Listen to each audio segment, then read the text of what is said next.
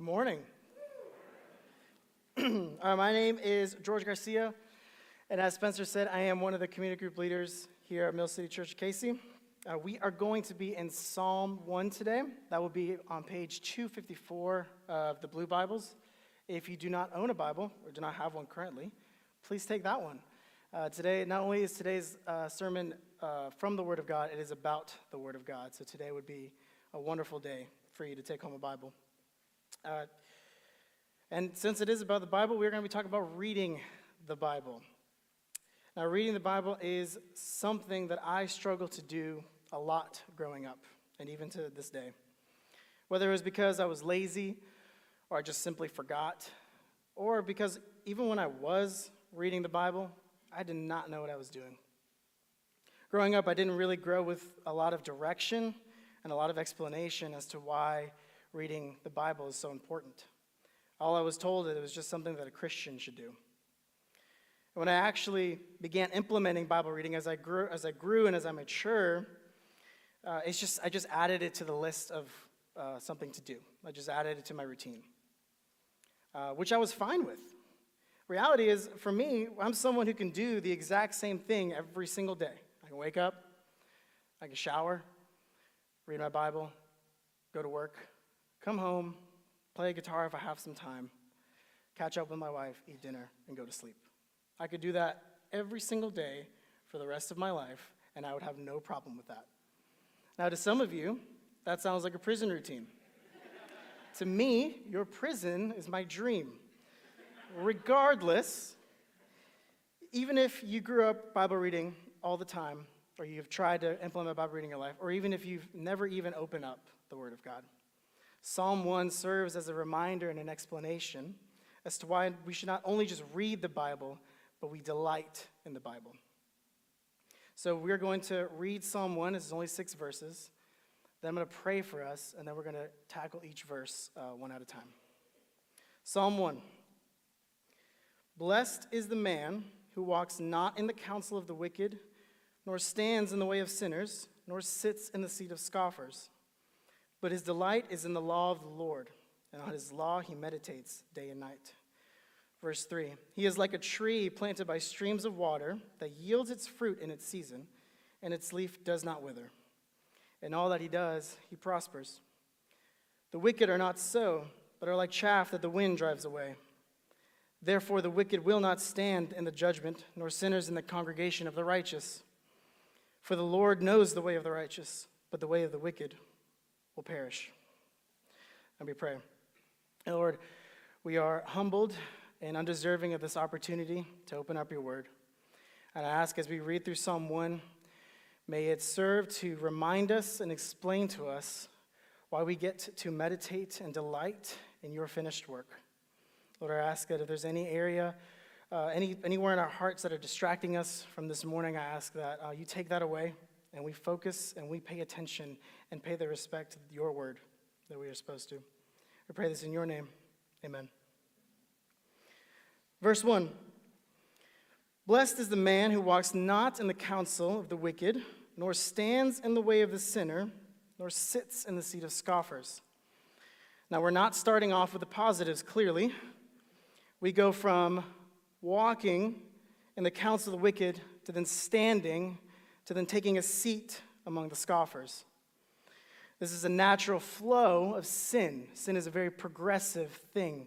And since we are naturally inclined to be comforted by sin, this is the process of sin in our life. An example of this is actually myself in the workplace. I work in my free time. Not in my free time. The summer is my free time. I work at a school. I am a PE teacher, which is awesome. But as if there's any teachers in the room, you know that during the school year, teaching can be draining. And because it's so draining and sometimes feels unrewarding, it leaves room for gossip and for slandering. So usually when I'm walking the halls before or after school, because we don't ever get an opportunity to talk to each other during school, I'll listen. I'll hear some gossip in the classroom or just wherever the break room is. And I'll stand there. I'll be walking, and then I'll stand. I'll listen to it. And I'll think to myself, it's not worth it. I shouldn't do it. but that person's pretty terrible. Let me just see what they have to say. Let me just walk in, we'll see. And then before I know it, I've taken a seat among the scoffers.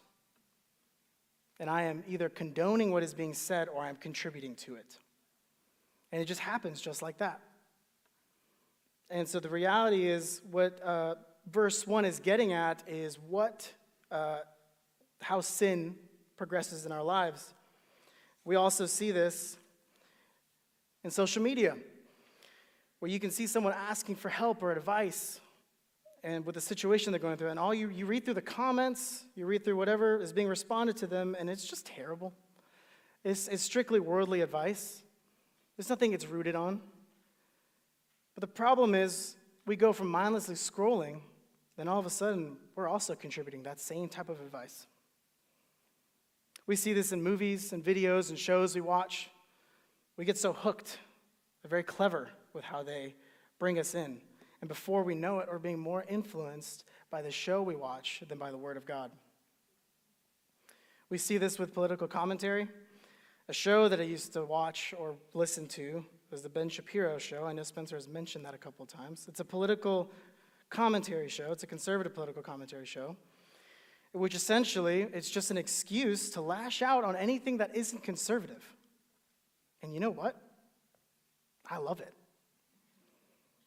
I love it because in my sinful nature, for some reason, is drawn to that. Is drawn not necessarily to the political idea, but to the idea of someone lashing out on someone else. And so I've had to stop watching it and listening to it because I get hooked and I get influenced by it. All of a sudden, I'm thinking these things that the show talks about.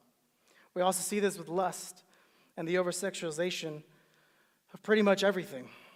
You can just be watching a movie with friends or your spouse, and then some triggering or provocative scene comes up, and now you can't get that out of your head. And before you know it, you're indulging and acting upon those thoughts and feelings. Now, when you take a seat somewhere, you normally take a seat when you're comfortable, right? You don't take a seat somewhere and stay there for a long time if you're not comfortable. And so we see that in verse 1, that the last step is to take a seat among the scoffers, because that's when you get comfortable. And so we need to take a closer look at what gives us comfort. Where are areas in which we have taken a seat among the scoffers? Or even when we're playing with fire, what catches our attention? What makes you stop in that hallway? And what makes you eventually join? The psalmist goes on to give a direct counter to this in verse 2. Verse 2, but his delight is in the law of the Lord, and on his law he meditates day and night. Now it's a big U-turn here. We go from what the blessed man does not do to what he does do, and what he does is he delights in the law of the Lord. The Hebrew meaning of delight being pleasure. So what he is doing is he's taking pleasure in the law of the Lord. Now, side note, but also very important to the rest of this, is that when the psalmist wrote this, they were referencing the Ten Commandments. When they said law of the Lord, they were referencing the Ten Commandments, which was the written word of God.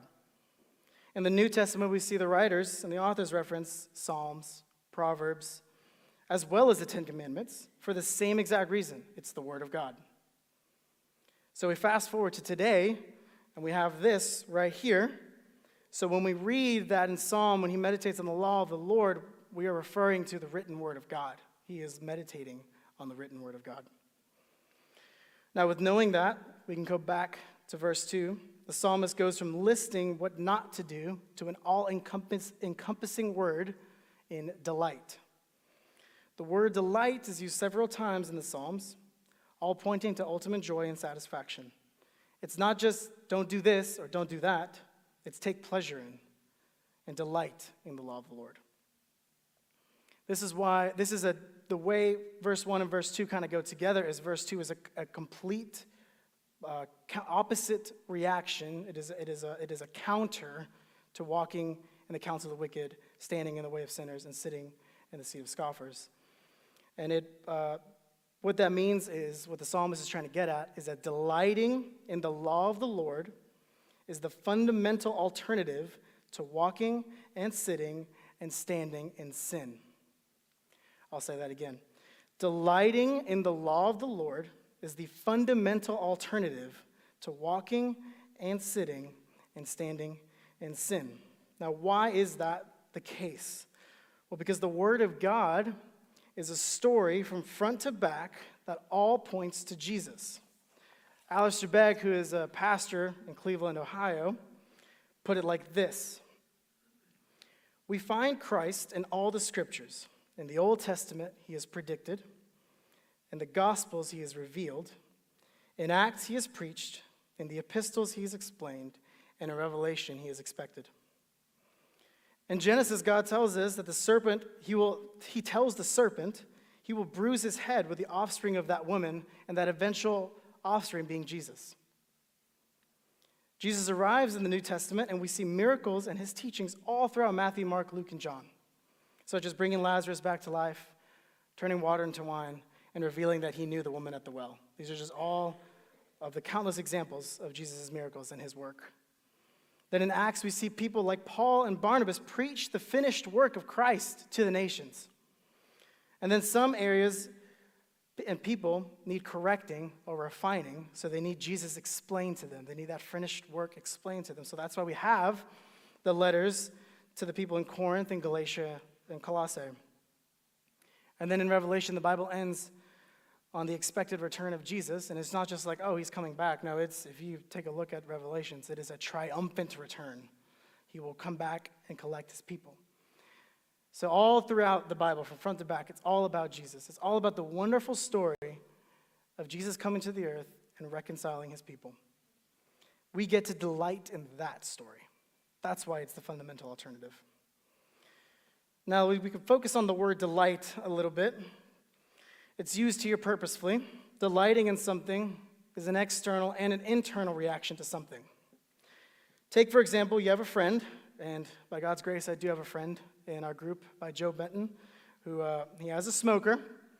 So just picture that you have a friend who has a smoker, and they text you at like 5 in the morning, because that's usually when these things happen. And they say, hey, I'm going to smoke a brisket today.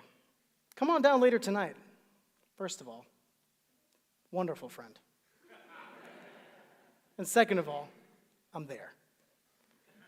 And once you get there, you wait all day.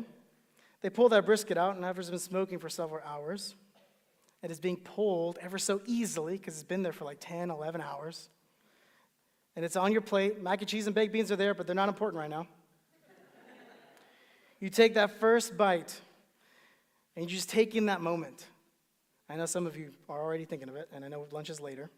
But you take in that moment, and in that moment, I am delighting in what's in front of me. I'm delighting in the food, in the brisket. I am delighted. It's not only internal, it's external, right? I'm saying, but I'm also like, oh, this is amazing. But the crazy thing is, ever since I got that text, ever since I was told that, my whole day got better. I've been delighting the entire day. My day was that much more enjoyable because I was looking forward to what was to come. And then when I partook in it, forget about it.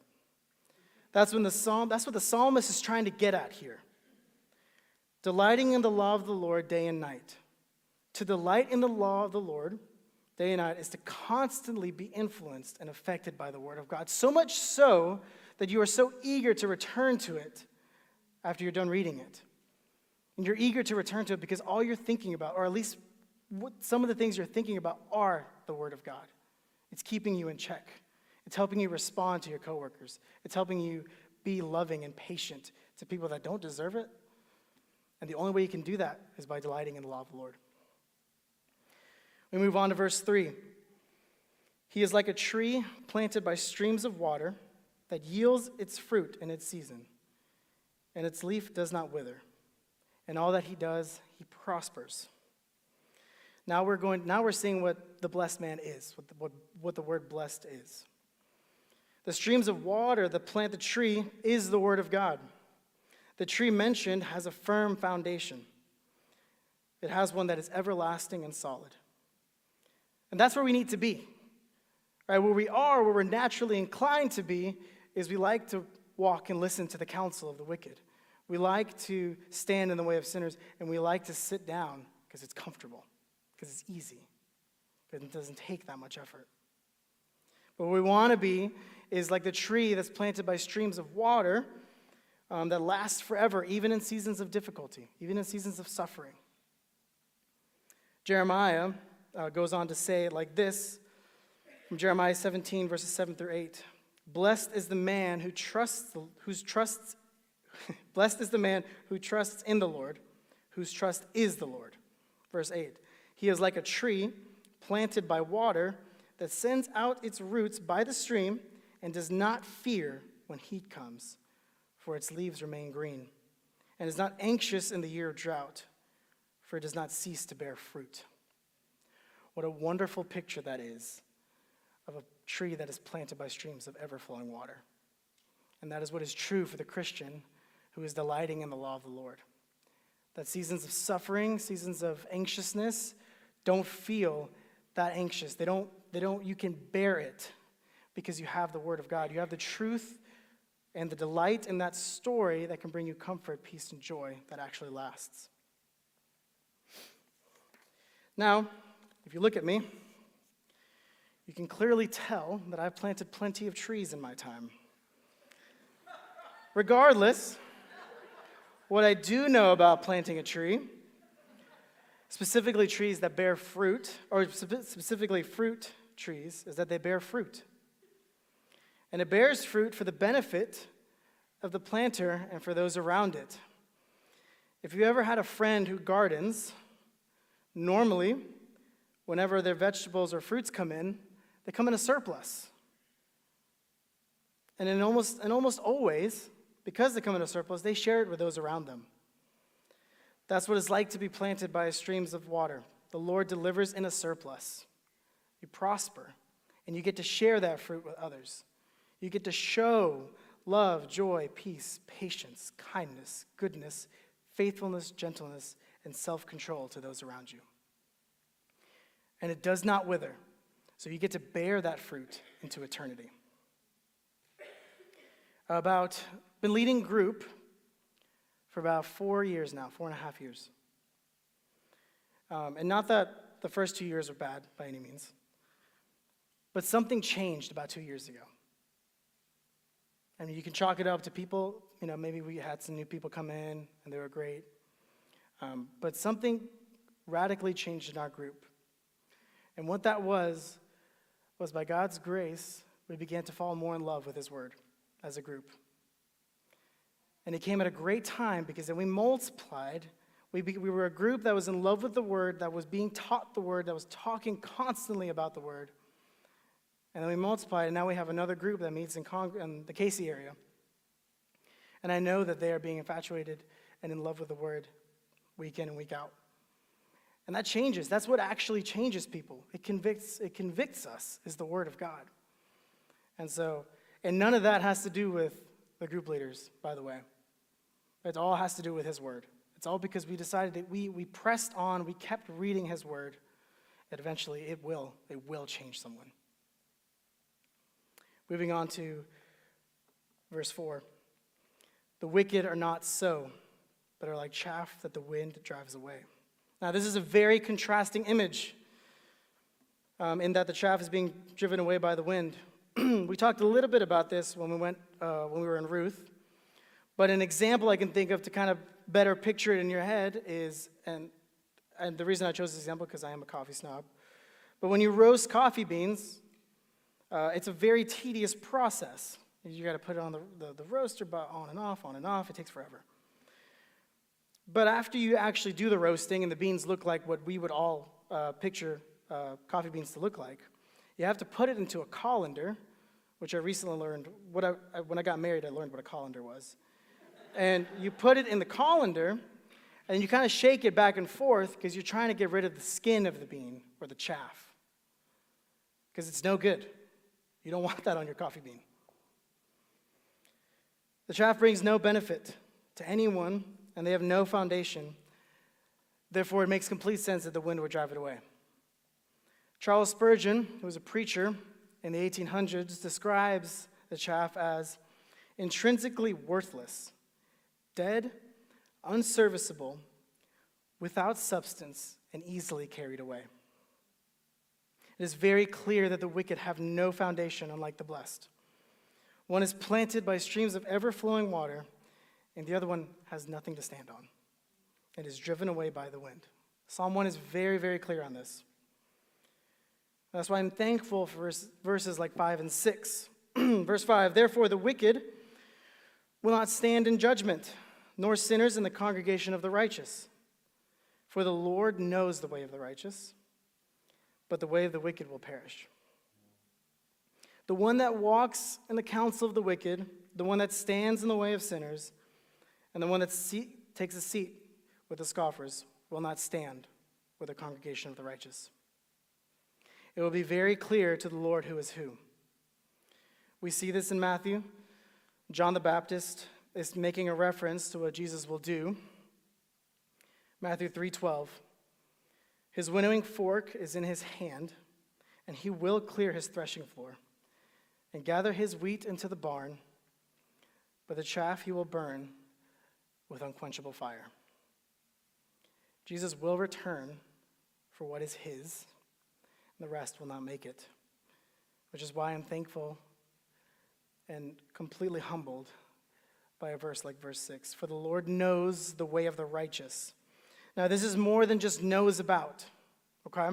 So when you read that, it's like a spouse knowing you, or like a best friend who knows you. They know a lot about you. They know your tendencies.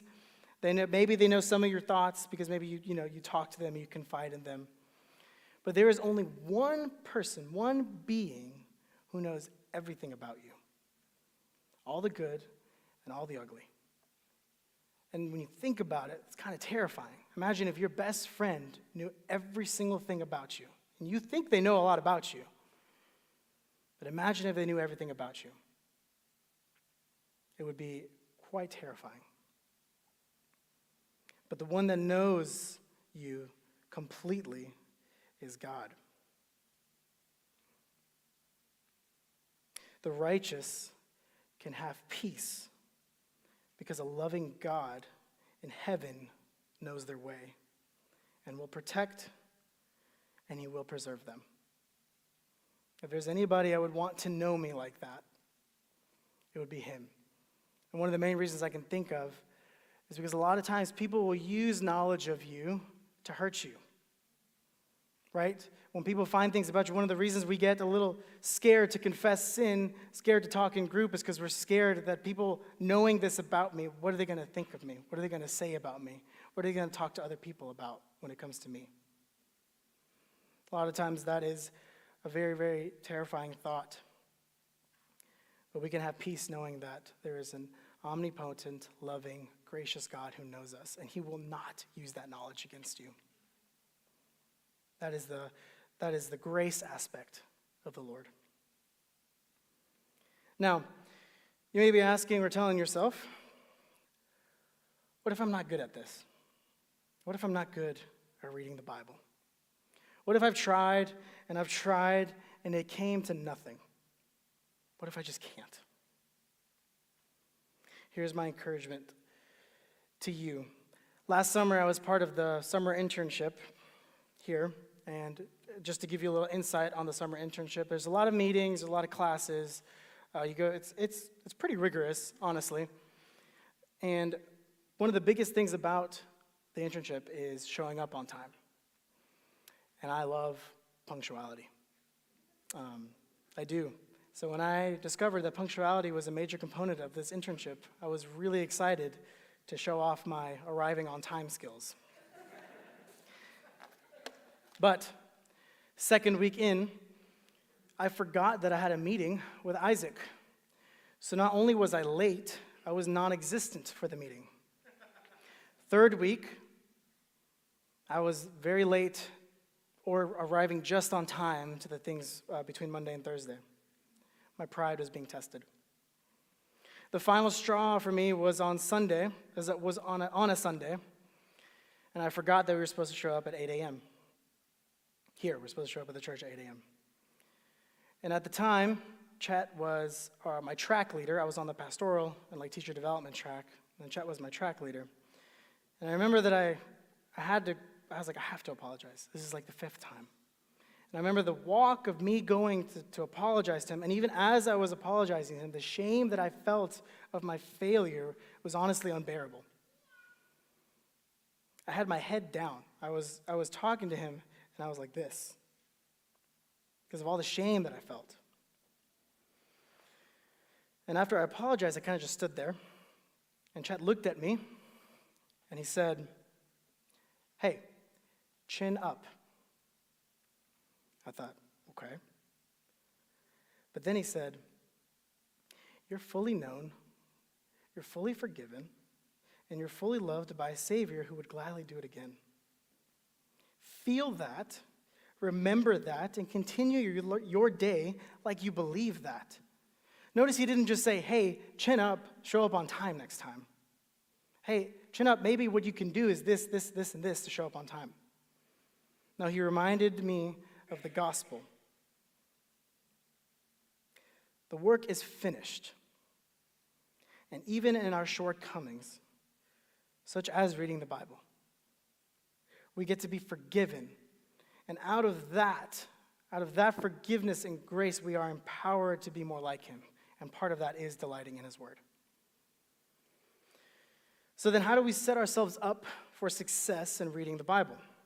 I have a couple of practical ways that can work.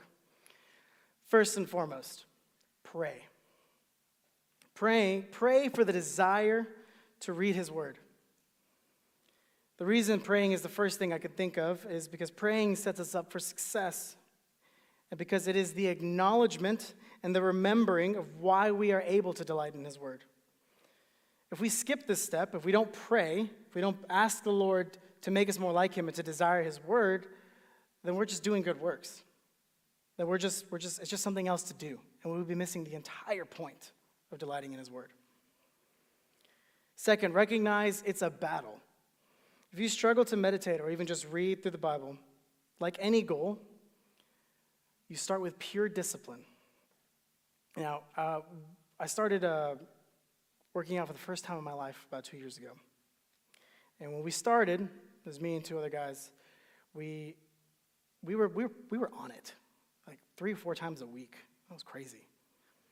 But then the second I let go of that discipline, one of us was like, it went from 3 to 4 times a week, to 2 to 3 times a week, to once or twice a week, to maybe once every 2 months. So my point in that is that stay disciplined to reading the word. Read it in the morning. Great time to read the word of God. Now, I know some of you are saying, "I'm not a morning person." My question to you is, what time do you go to sleep the night before? Now, my point, don't get me wrong, my point is not that reading in the morning is the way. But my point in that question is, what are you doing to set yourself up for an opportunity to read the word of God? Third, set a specific goal. So if I'm up here and I tell you that I want to learn a new language and add it to my arsenal of languages, and I just say, "Hey, I just want to learn a new language," it's really easy if I just keep it at that broad, vague goal. It's really easy for me not to be held accountable to it. And you really don't know what to ask me. Really, all you can ask me is, "Hey, how's that new language going?" And I can just say, it's all right. It could be better. But if I told you I want to learn 45 new words, write 3 new sentences, and be able to have a 1-minute conversation with someone in that new language, and the new language being Portuguese, let's say, then you would know exactly what to ask me when you come up to me. "Hey, how's Portuguese going? Hey, how many words have you learned? What's your favorite word? What's the sentence you wrote?" It'd be a lot more difficult for me to kind of make something up there. So set a specific goal. Fourth, ask people in your community group to hold you accountable. More specifically, we all have that one person. Ask that one person that you know will hold you accountable. Sometimes we selectively choose who to hold us accountable because we know maybe they're not going to ask us. Also, I learned this term recently. It's called the bystander effect. Don't just tell your entire group, I struggle with reading with the Bible, gather in 2 or 3 people. Because the temptation, if you tell 10 to 12 people, is that they'll probably be like, oh, I'm sure he'll ask him about his Bible reading. I'm sure they'll ask, right? And the problem is, if everyone does that, no one's going to ask you about your Bible reading. So get about 2 or 3 people, and that decreases the chances of, oh, I'm sure he'll ask him. Lastly, don't forget why we get to do this. We get to do this because of Jesus' finished work on the cross. That is what empowers us and changes us to be more like him and follow him. There is no one like him. The band is going to come up, and we're going to sing a song that is based on Psalm 1. And I want this to be our prayer and our encouragement for this week.